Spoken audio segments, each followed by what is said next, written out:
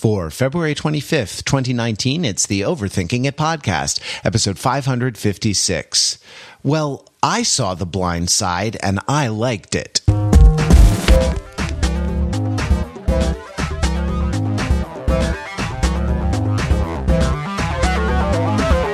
Welcome to Overthinking It, where we subject the popular culture to a level of scrutiny it probably doesn't deserve. The Overthinkers are like the brightest stars in the cinema firmament, and we're here on the red carpet with the great and the gorgeous of Hollywood on this Oscar night.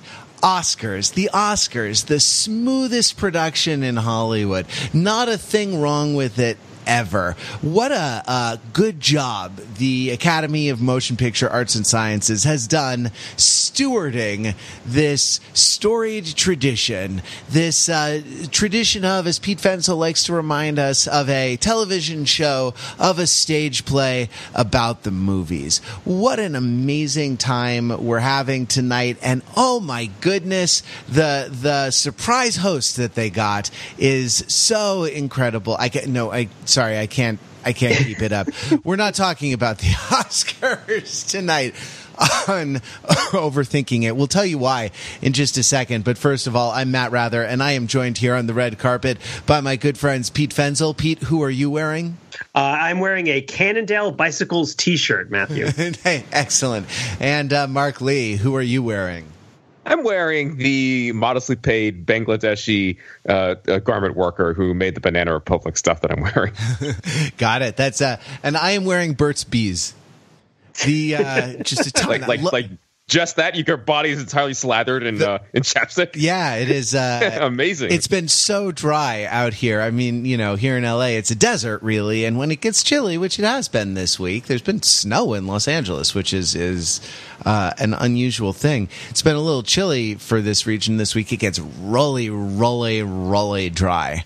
I said that in my Los Angeles accent, so you know I mean it. And so, yeah, we just go around slathered in Burt's Bees, as you can see by tuning into the Oscars and seeing the stars who are not wearing clothing, but who are slathered in Burt's Bees lip balm. No, guys, I didn't want to talk about the Oscars this year because I had sort of very little interest in it, and it also, well, there are a couple reasons, but why did you kind of not feel the Oscars this year? Mark, you kind of led the charge on this, so what was your thinking? Well, I have a logistical concern. Listeners know that I recently had a child, and just due to child and other changes in my household, like staying up till even to the shortened target of like 11 or 11:30, and then doing a podcast after that was just not on the table for me at all. But that logistical concern aside, I guess the entire lead up to the Oscars was full of stories about how I think, okay, here it is. All the scrambling for changes that the Oscars was doing, the whole host debacle, and then like cutting things out of the production, only then forcing to add them back in, just gave lie to the fundamental absurdity of the enterprise itself, which we've talked about before, but it just really, really drove it home. That coupled with the fact that I think collectively we haven't seen a lot of the movies. We haven't made a huge push to do so. So I think collectively we just said, screw it. Pete, does that sound like your approach? Well, my approach is a little bit different. So my sense was, from my perspective, that you, Mark, didn't want to watch the Oscars because, first and foremost of all the things you said, the time that it takes. And I think it's worth noting that our relationship with staying up late to watch things on television has changed. And I would also suggest that the relationship that everybody has with staying up late to watch things on television has changed. I'm trying to remember the last big thing that happened on TV that was late. Certainly the late night shows have kind of moved to being this hybrid, watch it on TV, watch it, stream it online whenever you want kind of thing. Maybe if you're really into specific sorts of video game streaming and you want to watch a championships that's taking place in Europe or in Asia, or you're in Europe or you're in Asia and you might want to be, or Africa or Australia or Antarctica, South America. Well, South America would be the same time zone as us. But the point being that, like, I'm trying to think of instances where it is a celebrated thing to stay up late and watch TV anymore. And it kind of seems like people are willing to an extent to watch things that happen at a given time, but that the culture of staying up late to watch something that is on TV at that hour is pretty much done. And of all of the talk about the Oscars, they don't have a host. They can't figure out what they're trying to do. The Oscars is basically, an elitist institution that's uncomfortable with its relationship with privilege to the point where it has to sort of like not even put somebody who represents it in front of everybody else, right? Because they would just create a target. So on one hand, it's sort of like, okay, that's all a big problem. The bigger problem is that the Oscars take forever, and the podcast is always really late and painful. And why are we subjecting ourselves to that? And then why are you, Mark, subjecting yourself to that with a new baby? Well, right? And subjecting ourselves to a level of insomnia we probably don't deserve.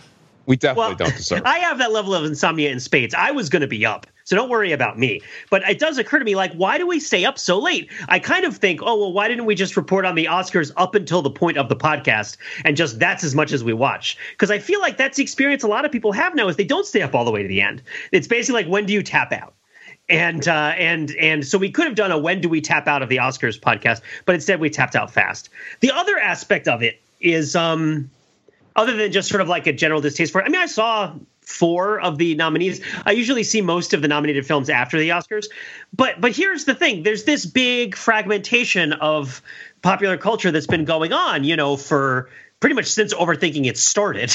It goes with the sort of fragmentation of kind of networked audiences and mainstream entertainments being a thing that's kind of much, much less than it used to be, and things being much more targeted across all sorts of media, whether it's the kind that you encounter in the workplace, the kind that you encounter on the streets, the kind that you encounter on your TV, on your computer, on your phone, are all kind of being tailored and targeted to you. And it seems to me like there's an issue with the Oscars specifically, that it still claims to be the kind of final boss generalist approval of movies. And I kind of wonder if part of the crisis that kind of snapped it heading into this year is that it can't carry that burden anymore, that the Oscars can't be the best movie. And it really hasn't been for some time. Obviously, the Oscars has an interest. The Academy has an interest. But I'm much more comfortable right now with things like the Independent Spirit Awards or even the Golden Globes. Like, what's your niche? What are you trying to do? What is the context for you saying that this particular movie is the best? I mean, the Golden Globes, what they're trying to do is to have the 88 members of the Hollywood Foreign Press Association get to drink with as many movie stars as possible, right? And if that's like the sort of thing that brings you all in the room, I'm on board, right? Like nominate films that help you do that. Nominate, people that you want to drink with. That seems more honest. I don't know, Matt. I interrupted you. No, that was it. That was the that was the whole point that I was going to make. But it's sort of like at this point, the point of the Oscars in terms of the honor that they bestow is it's the people within the industry, but only certain people within the industry voting, as members of a group, but not a group that they hang out with or a group that kind of internally socializes, as far as I know. Right. So not really like the Academy, as far as I know. I mean, maybe I'm wrong, Matt. You could probably tell me. Like people who are in the Academy together don't necessarily hang out in the context of like being in the Academy. No, it's not like there's a lounge. Right. Or anything like that they can go to. Actually, the membership of the Academy is sort of a closely guarded.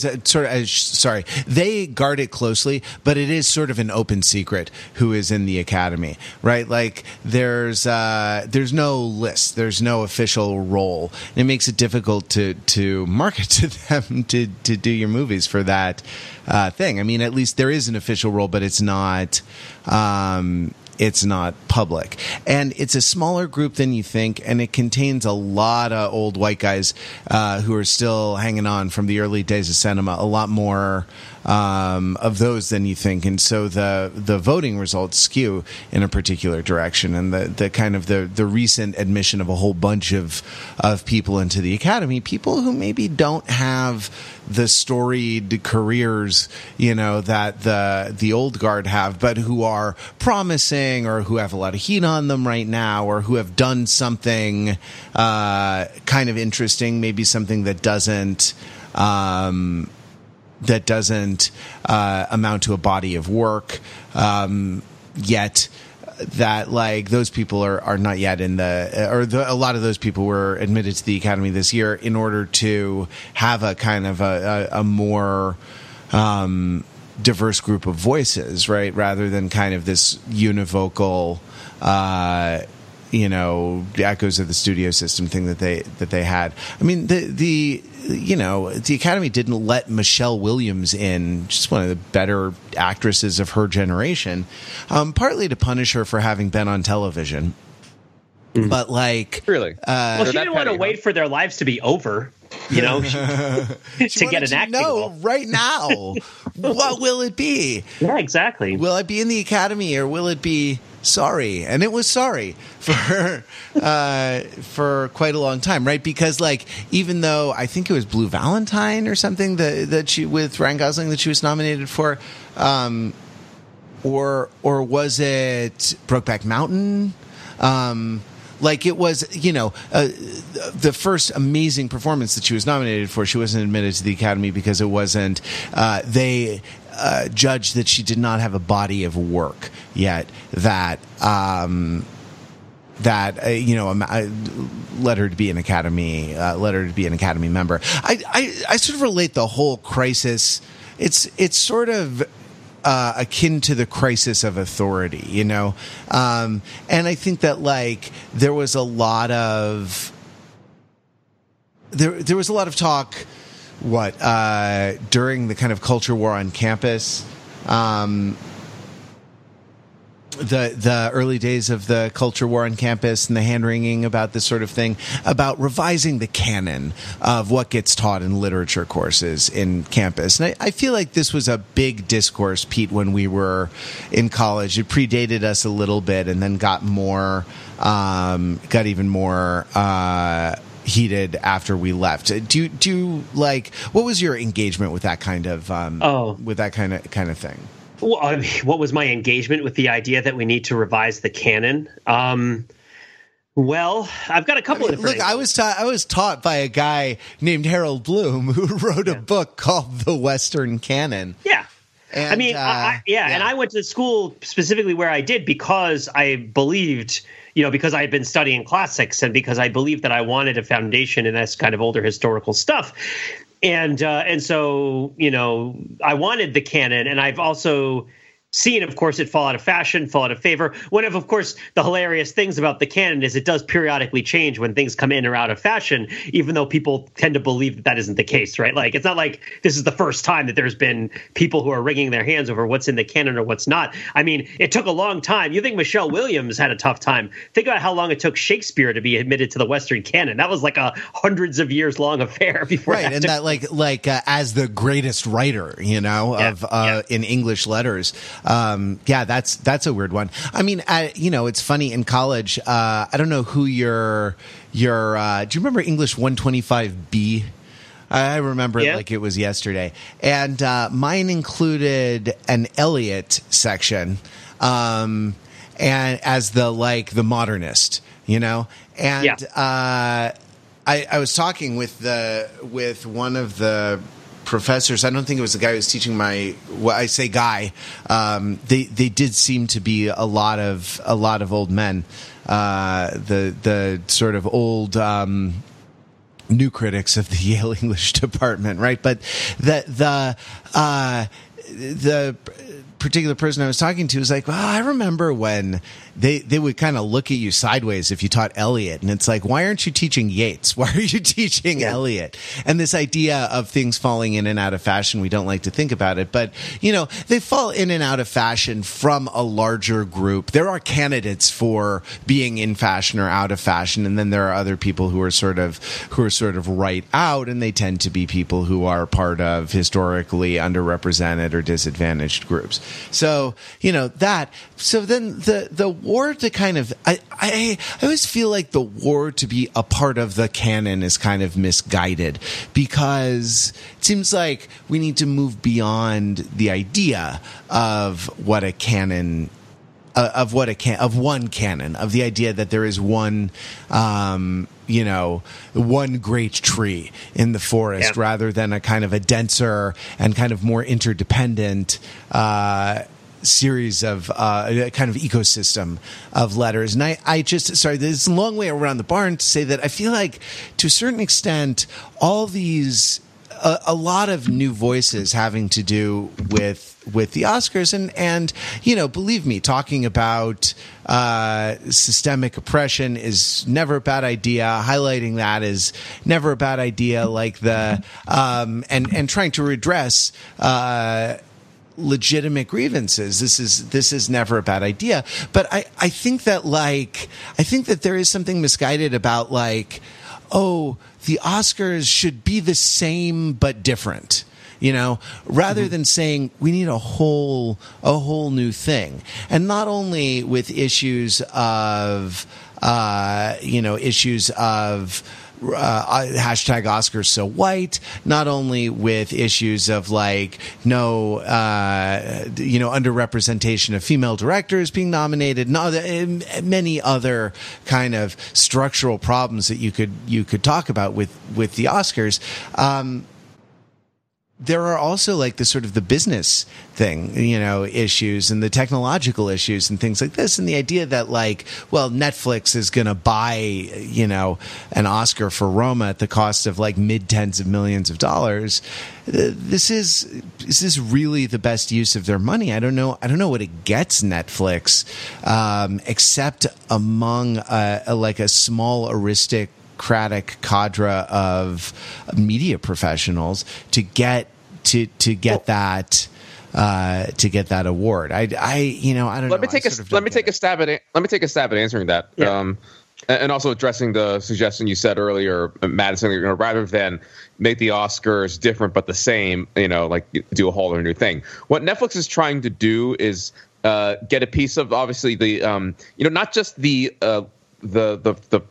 praise and the honor that the Oscars gets now, but you're trying to get a piece of the legacy and the continuity, right? Of the buying into a piece of that framework, right? Going all the way back to, you know, Casablanca and, you know, I don't know, The Godfather, any classics of cinema that, you know, you can poo-poo all the Oscars in the here and now, but, you know, we have the lineage of the Oscars honoring great movies that have obviously influenced filmmakers, both kind of, you know, quote unquote commercial and, you know, versus, you know, artistic filmmakers. That's a real thing, right? It can't be ignored. So that's what Netflix is trying to get. And that's the problem with trying to say, just frankly, I don't know, blow up the Oscars, right? Find some new way to think about honoring movies because it's so hard to break from that lineage. I don't know what the way forward is. Yeah. So and also to touch back on what Matt was saying, canons, right? And why is the idea of a canon relevant to the Oscars? And I think it breaks down to like, what is a canon doing? And to me, what a canon is it's what you're talking about, Mark. It is a way of learning about chains of influence, that this work, and among works of art specifically, this work of art influences this work of art. This work of art is a reaction to this work of art. And it absolutely should. It should not be a difficult thing to comprehend that there are different canons. I don't think that kids grow up in Germany reading T.S. Eliot. Kids don't grow up in Japan, you know, reading Shakespeare. Right? Like, I mean, I guess they do if they're speaking English, right? But it's like we already have a situation where there are a variety of different canons. We just don't see it because we only see the people who are speaking our own language. And we have these sorts of assumptions about who's in our in-group and who's in our out-group, what our canon is, right? When you're participating in tradition and you're reacting to a tradition, obviously there's always going to be constant sharing based on who's communicating with whom and the micro history of what art is available to people, what can they translate, what can they see without translating. I mean, I guess what here's a good example of canon, right? And this is, I'm going to botch some of the small details, but broad pictures, right? Voltron.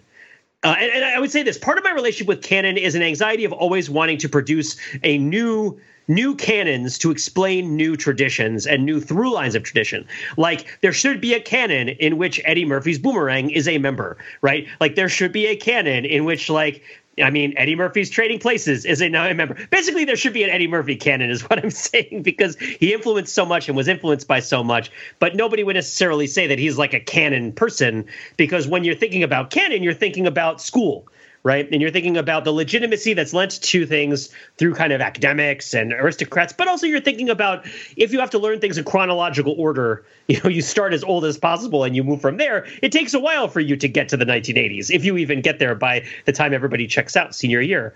But I'm not joking about the whole. I had conversations all through college about like the new canon and Eddie Murphy specifically, but just this idea of like,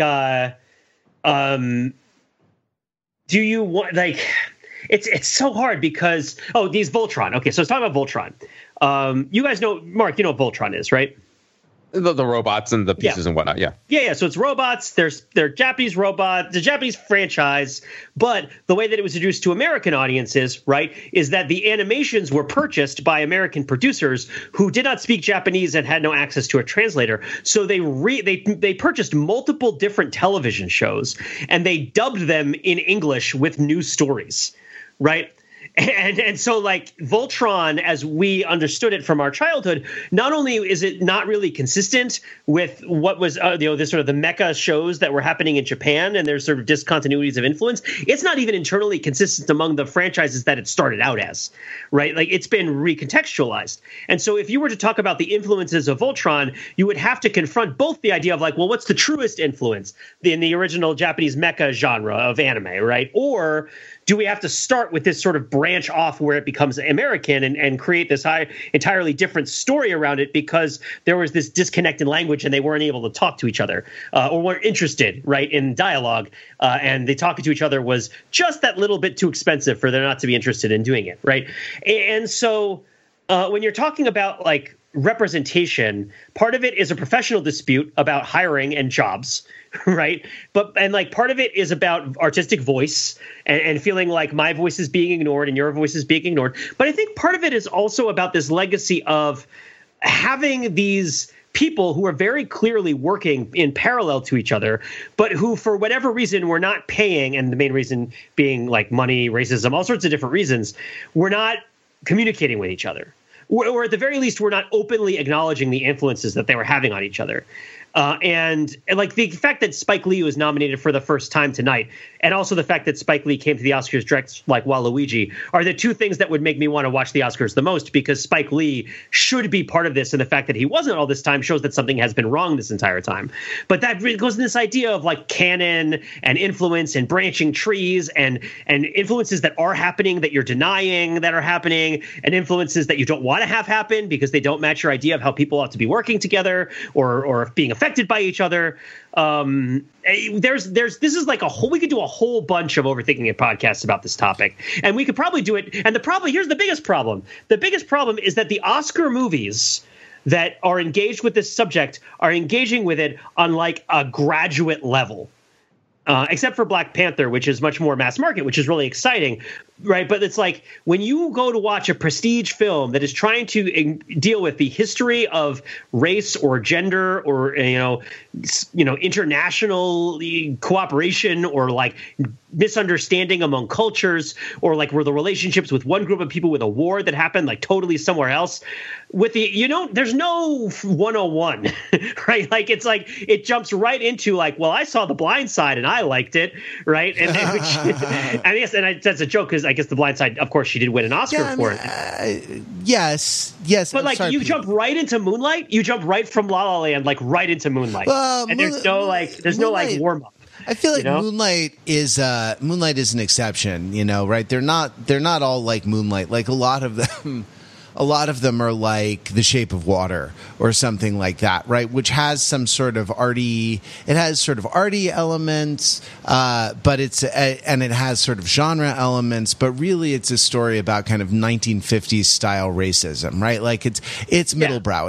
It's not particularly challenging. Moonlight is challenging, and like the fact that it kind of made it there is a sign of that things are however slowly changing for the better. But there is like an Oscar movie is an awards contender movie is a particular thing, right? Like it's I guess it's challenging to a modern sensibility because of pace or because of like filmmaking technique, because a lot of long shots, because of, the duration of shots, a style of editing, a style of music, a style of acting, right? Like, I get that. But they don't tend to be the most path-breaking, experimental films, or the most kind of vital films. The ones that really do well in the Oscars tend to be kind of museum pieces, and that's I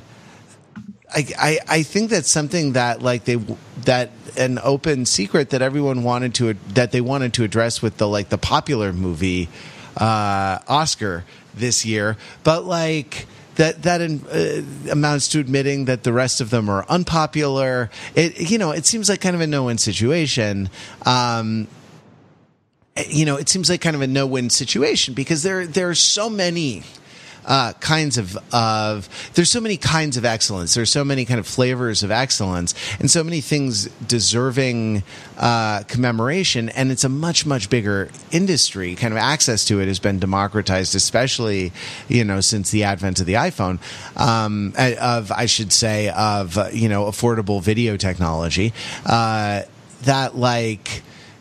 it's almost insufficient. Like the concept, is too small a vessel to hold the kind of the overflowing reality of film practice now. And it's a travesty that Spike Lee, it takes him until now. It was a travesty that Taxi Driver lost to ordinary people, like Martin Scorsese, another super interesting figure in cinema, and someone with a kind of a bizarre relationship to the Academy, partly because he's New York and the Academy is LA. He's sort of genre and the Academy is genre, but only certain genres, and they all have kind of a high gloss patina on them, and he's a lot more visceral and exciting. I don't know. I'm not really going anywhere in what I'm saying, but it seems like a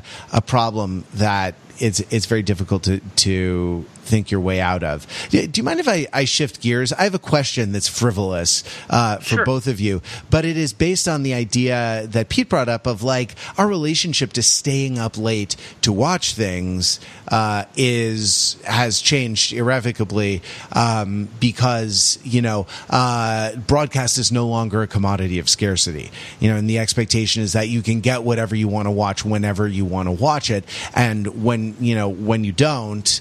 It's usually because someone is trying to wring another couple $dollars out of it. But when you don't, it's frustrating, and I nearly said legitimately frustrating. Who can say what legitimate is? This whole thing is made up, but it is frustrating when you can't get what you want when you want to watch it. So speaking of late night shows and going to bed with them or waking up and watching them on YouTube, or waking up and watching any of the media outlets that excerpt the YouTube videos and show you, rather than showing you 90-second long clips, show you a variety of 10-second long clips. That's a thing as well. Do you have a television in your bedroom, either of you?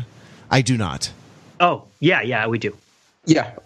Recently, but we do. So interesting. We have a TV that's connected to an Apple TV and a DVD player. Got it. So you can't broadcast, but you can you can watch TV mindfully.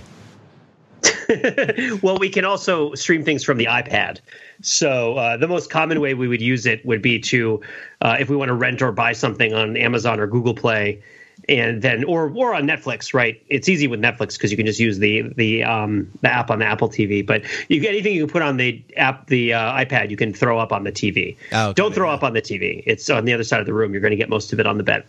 But yeah. There's a screen. We have a monitor. We have one. If you define a television as a device that receives either digital or coaxial broadcast, then we have one of those, and it has a digital antenna, and that's in the living room. But we have 3 places where you can watch streaming video in the house, 3 monitors. One of them is a TV in the living room. One is a TV in the bedroom, and one of them is my desktop computer in the in our sort of office guest room. So that's our setup. Yeah, I don't know. I think to your point, Matt, like there's no, at least in our house, and it sounds like in yours, Pete, as well too. There's no like mindless channel surfing, especially into the late hours, and then getting presented with that, quote unquote late night television.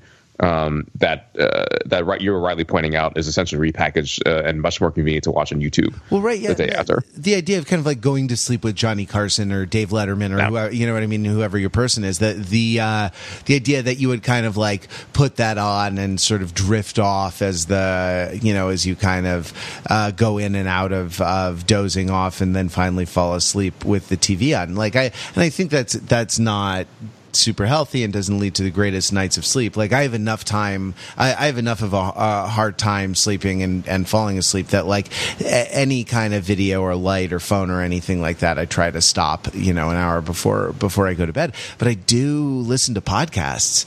Like I have this extraordinarily dorky, like really ugly, silly looking, like headband that has a Bluetooth receiver and earphones in it. So that I can like lay comfortably on my side and listen to podcasts, or like more recently, like, there are these sort of engineered, not exactly meditation, but kind of like relaxation tapes that use, I don't know, the power of sleep technology to like, to help the anxious modern person drift off. And, I definitely do that. So believe me, I'm not on my like no electronics high horse. It's just the visual would be too much for me. I don't think I could manage that. I mean, it's too much for me, and I do it anyway. So. Yeah. Wow.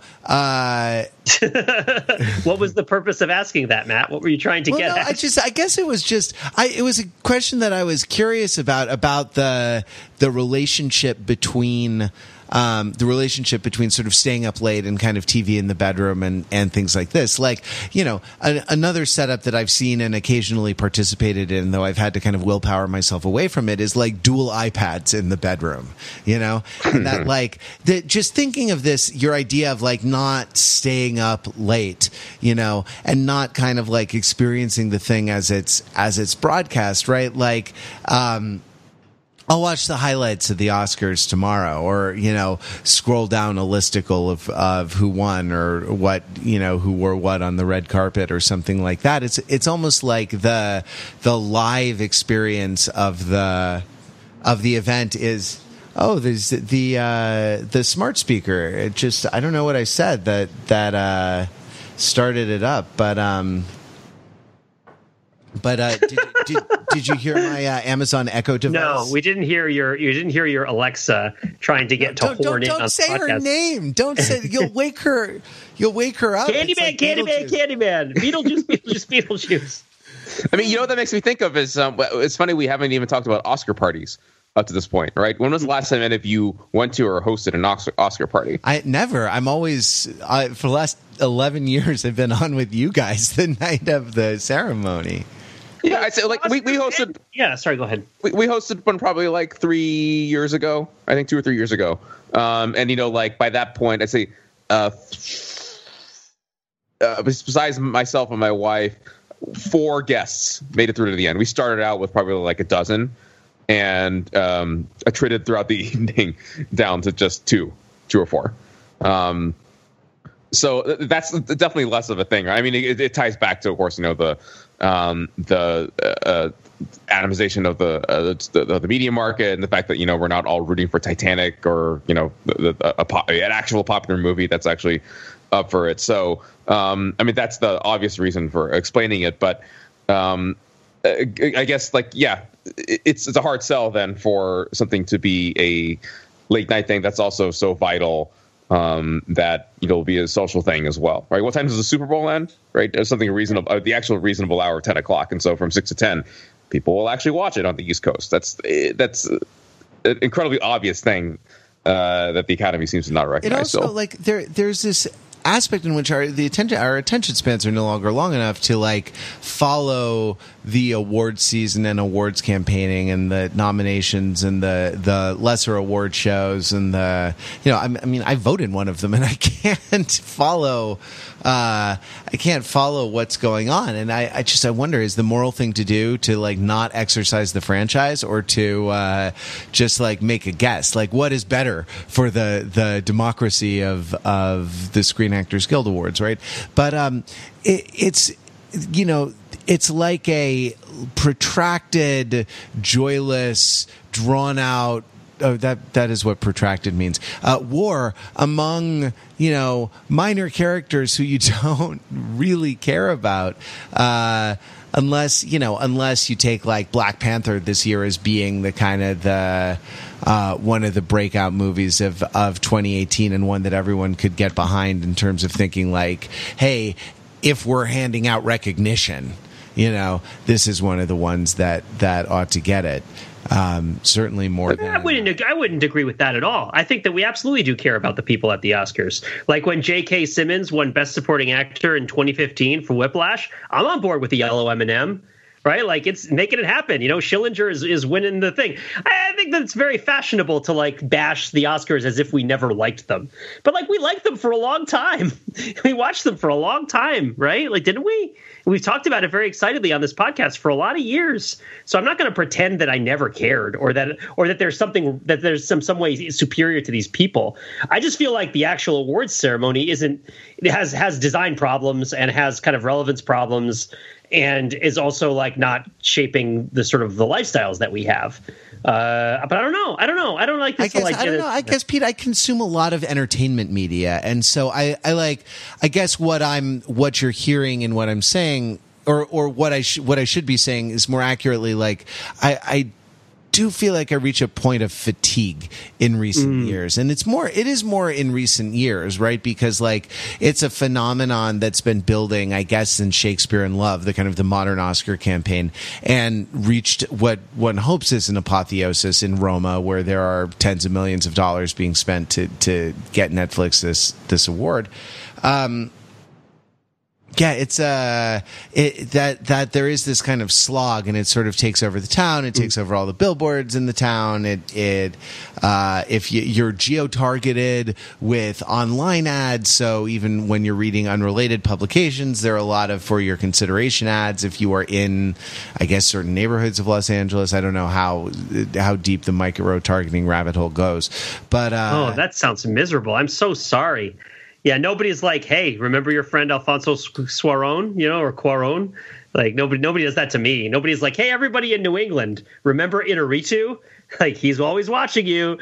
It's like nobody is constantly reminding me to vote for the Oscars because I don't have the opportunity. But I guess being in LA, it must be that's so weird that the Oscars are kind of happening all the time, and this makes the actual ceremony kind of irrelevant.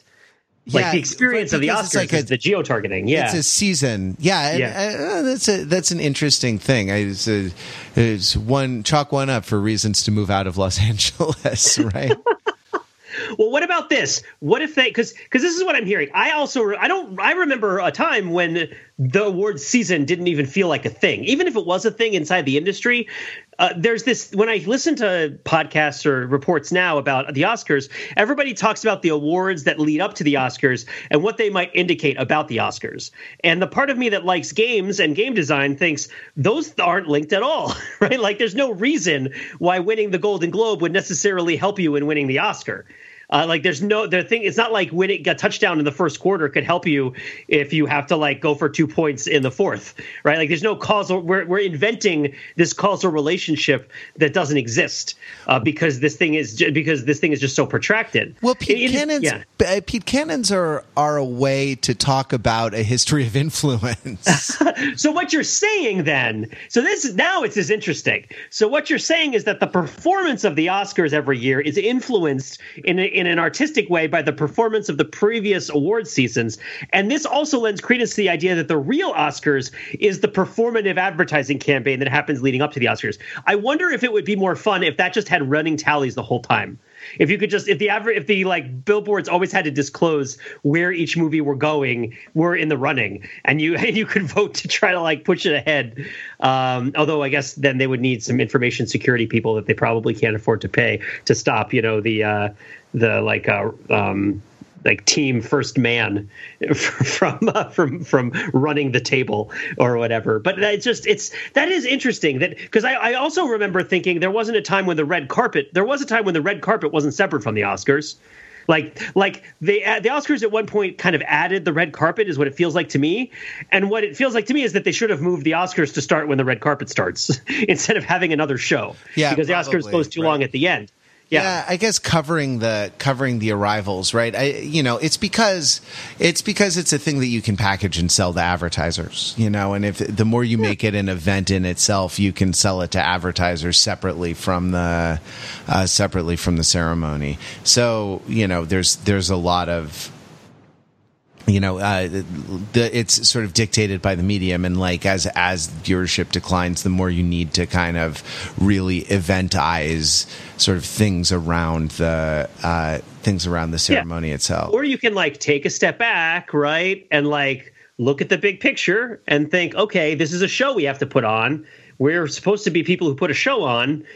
If this is what people like, right? But maybe it's just a case where like they've just made so many commitments over so many years to put all these pieces together that they have legacy costs, right? And they can't just sort of wipe the slate clean and start the Oscars. It is like there is debt service that's that's important. No matter how low you reduce the budget deficit, it's just that the servicing that debt is just this big structural problem that you have. I mean, I read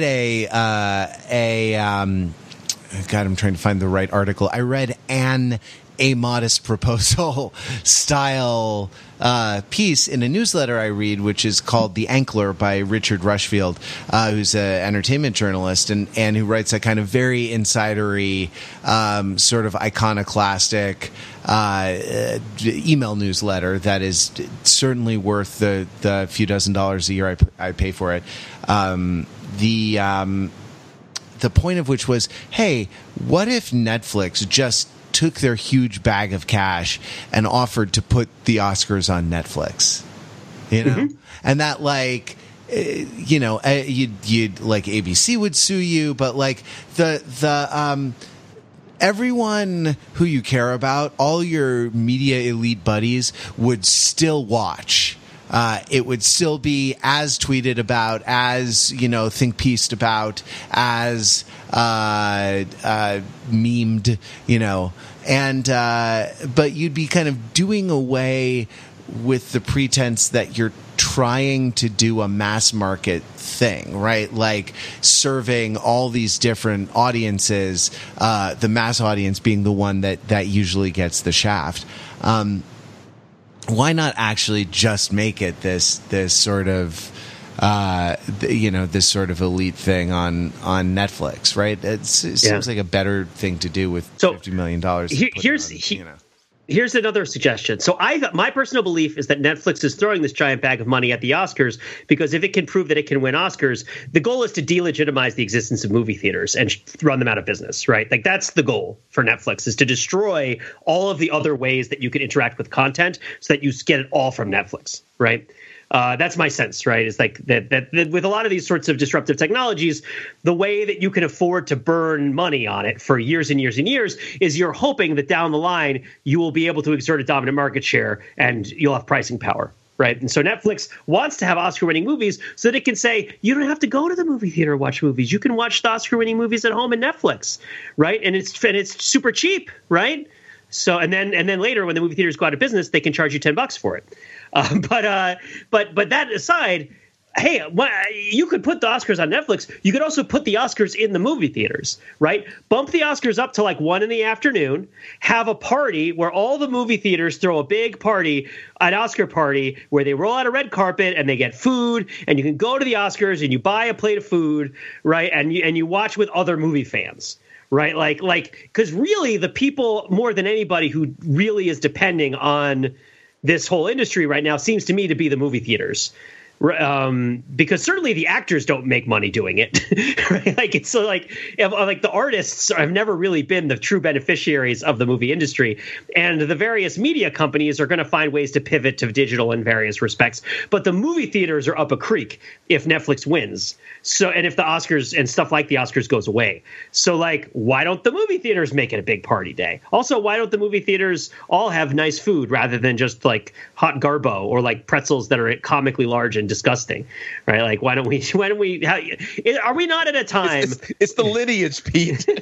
Well, are we not at a time where nobody wants to watch a 3.5 hour thing on television that ends at 11 o'clock at night, except if they can turn it off when they want? And if we also no longer at a time where people eat non-Perel snow-capped chocolate chips as like a leisure activity.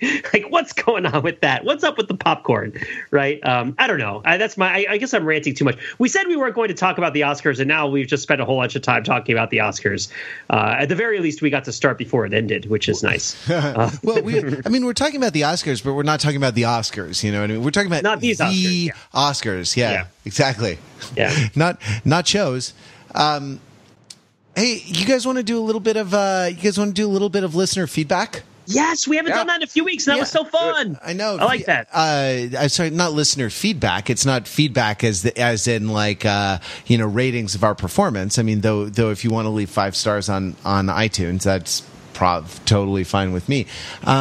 No, listener comments, right? And on every episode, you can go to the homepage of Overthinking It, click on show notes for this episode, and go to a place where you can write a comment.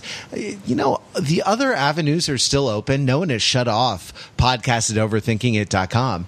No one has shut off 203-285-6401. Right? Yeah, that's it. Yeah. No. Yeah, 283-6401. Yeah, no one, those are still there. Though Google does try to shut that off periodically because they never make an outgoing phone call from that number. And so that Google phone, I have to go in, I have to remember how to log into that account, go into Google Voice and send myself a text that says, yo, in order to keep that going, to keep that number from being repossessed every 12 or 18 months or so. Those are still there, but really people go to the show notes and write in the comments on the website there.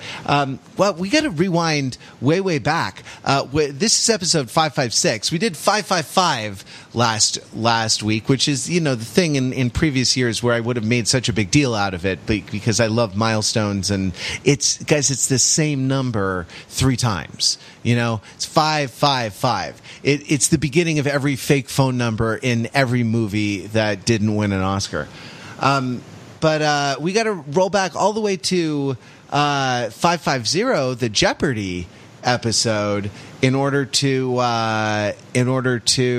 get back to where we left off in the listener comment hit parade. So let's go back there and start with John C. talking about Jeopardy. John C. writes, I had a very middle-brow style problem with Jeopardy as a kid. When I realized that the Daily Double doesn't necessarily double anything. When you bet everything, you double it, right? That's the idea. I know what you mean. Well, no, can you wait? What are the betting rules? Now I forget the mechanic. Is it? Can you bet? Well, you can go with a hard way, where you can bet everything up to the maximum amount of money that you currently have. Although if you don't have any money, they give you a minimum. Oh, it's not up to double the value of that clue, right? If it were the $600, it's about the money you have on the bank. Oh, got it. So it's in that way. It's like Final Jeopardy. It's also not daily in that it shows up twice in the episode. Yeah, the whole thing is a lie. Wow. But they should just call it Jeopardy, because that's what it is. The funny thing is that Double Jeopardy and Daily Double are named the opposite ways, right? The round of Double Jeopardy should be called the Daily Double, because it happens once and doubles everything. And then the clue that you can bet on should be called Double Jeopardy, because it allows you to put your money at risk and potentially double it. So I'm glad we've settled. It's like San Juan in Puerto Rico. Somewhere in an old map, they put the letters in the words in the wrong place, and they switched them up. But No, sorry. Go ahead, Matt. I was just thinking, like, double jeopardy, like as a legal term, means being tried twice for the same crime, and it's a bad thing. It's against the law. You can't be, if you're acquitted of a crime, they can't just take another whack at you, right? Like, it's an important legal protection, and the idea that people would willingly place themselves in double jeopardy, goes against every American instinct we have. I think John C. goes on to make a non-frivolous point, which is, but are reality shows with a winner not game shows? I haven't watched many at all, but they certainly seem pitched the same way. I guess conversely, are game shows a kind of reality show? Oh, John, you have opened up a can of worms. I could describe reality shows as serialized game shows. Is really what it is at this point. Because now you even like talk about the Great British Bake Off like it's a reality show. People will call it that when it's very clearly a game show. But right, but it's like but it happens over an extended period of time, right? Like, I don't know. What do you guys think? Do you think it has to do with the aesthetic of game shows being a very markedly unique aesthetic, a distinct aesthetic, if not unique? I think it has to do with the specific game mechanics, but how transparent they are, and maybe like how prone or not prone they are to the heavy manipulation that we associate with reality television. I mean, let's take, for example, people say a lot that Trump was a quote unquote game show host who accidented his way into becoming president of the United States. I mean, it's a long time since I've seen The Apprentice. So I can't say for certain, but I believe that the mechanics of that competition were such that like they were not super transparent, and also they were subject to heavy editing, and also like some subjective decision making by Trump and the showrunners that guided the outcome of the win. So that makes The Apprentice more of a reality show rather than a game show. I mean, shouldn't reality shows and game shows change names, because game shows show you what really happens, and reality shows are playing games with you? like Jeopardy is for real. Like, that guy actually wins that money, or that woman actually wins that money. Yeah, that Jeopardy. person actually did. Right. Like, it's difficult to someone can come from behind, but it's difficult to create a false narrative of a Jeopardy show, which is something that the kind of misdirect they do all the time in unscripted, reality shows, right? I think we should just all agree that Deal or No Deal is neither. And is an unlicensed psychological experiment. But then, right, behavioral economics or behavioral psychology. It's interesting. I like the idea. One kind of line I'd like to kind of define is that, like, to what extent is the focus on playing the game, and to what extent is the focus on who the people are, right? And to what extent do you feel like you win because of who you are versus you win because of what you do?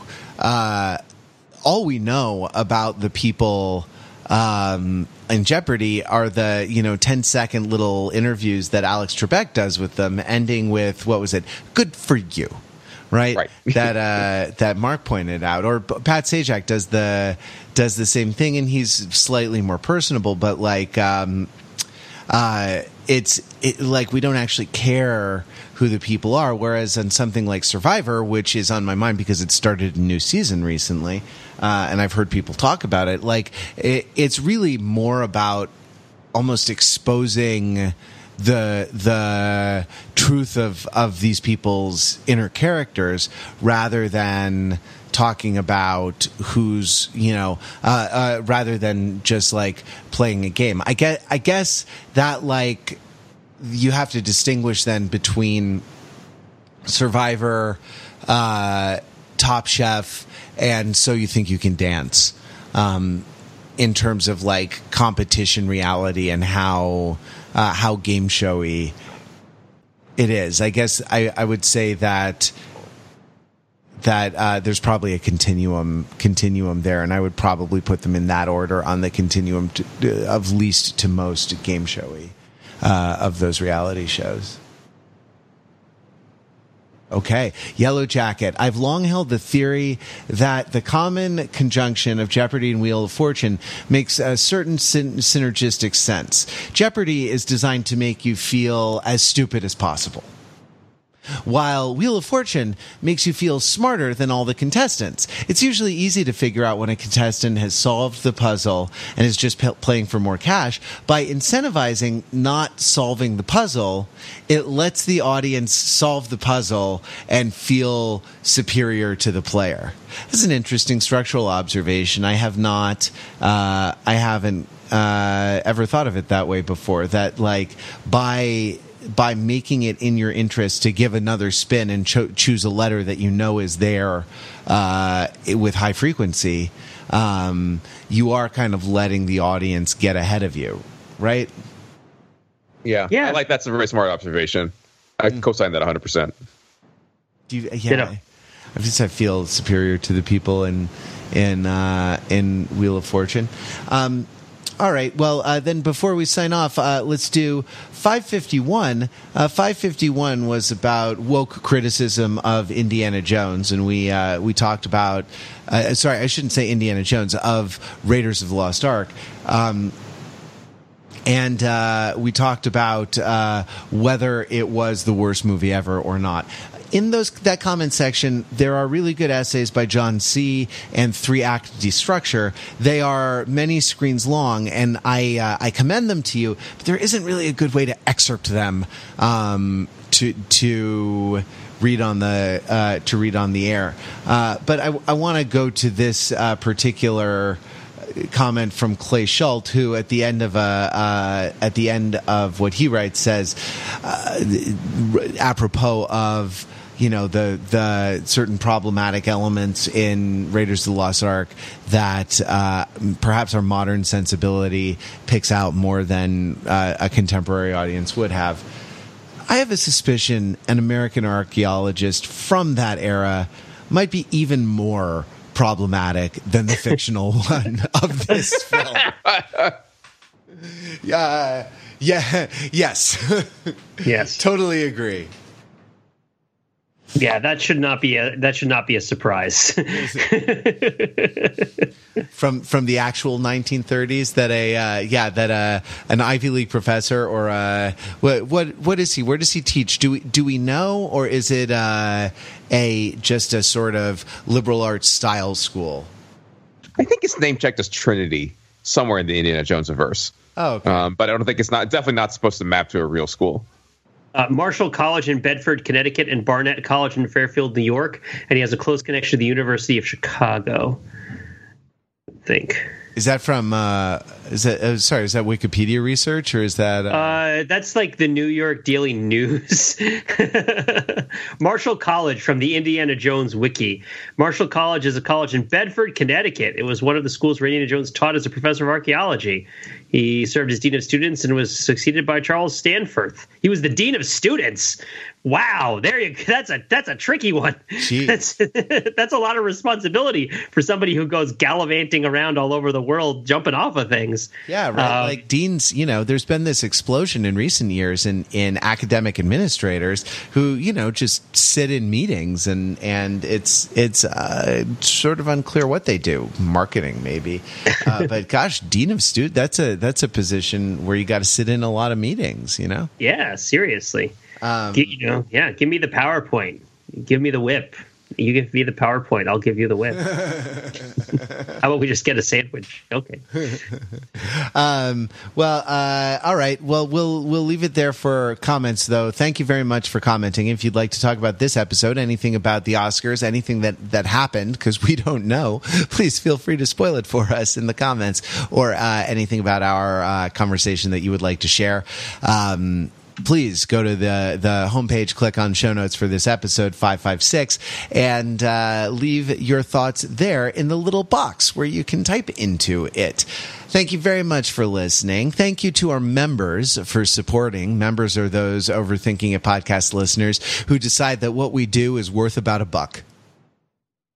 It's worth about $1 per episode. Like it. And they get $1's worth of entertainment out of the show, and so they support our podcast with a $5 a month contribution. You can go to overthinkingit.com/join if you want to become one of them. And thank you to Pete and Mark for podcasting about the Oscars and just really diving deep into the winners this year and what it means about the state of the film industry. It was really exciting being on the red carpet with you guys. Likewise, of course. We'll be back next week with more Overthinking It podcast. Till then, visit us on the web at overthinkingit.com, where we subject the popular culture to a level of scrutiny It probably doesn't deserve.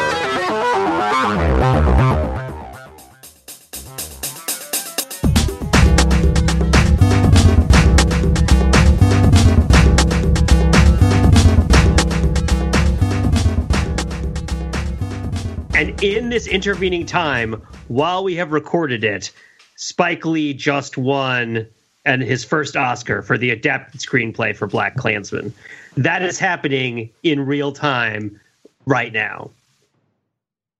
So they haven't listened to the episode. Yeah, exactly. Oh, they haven't. Okay, never mind. Yeah, they so it happened last night for them. Oh God.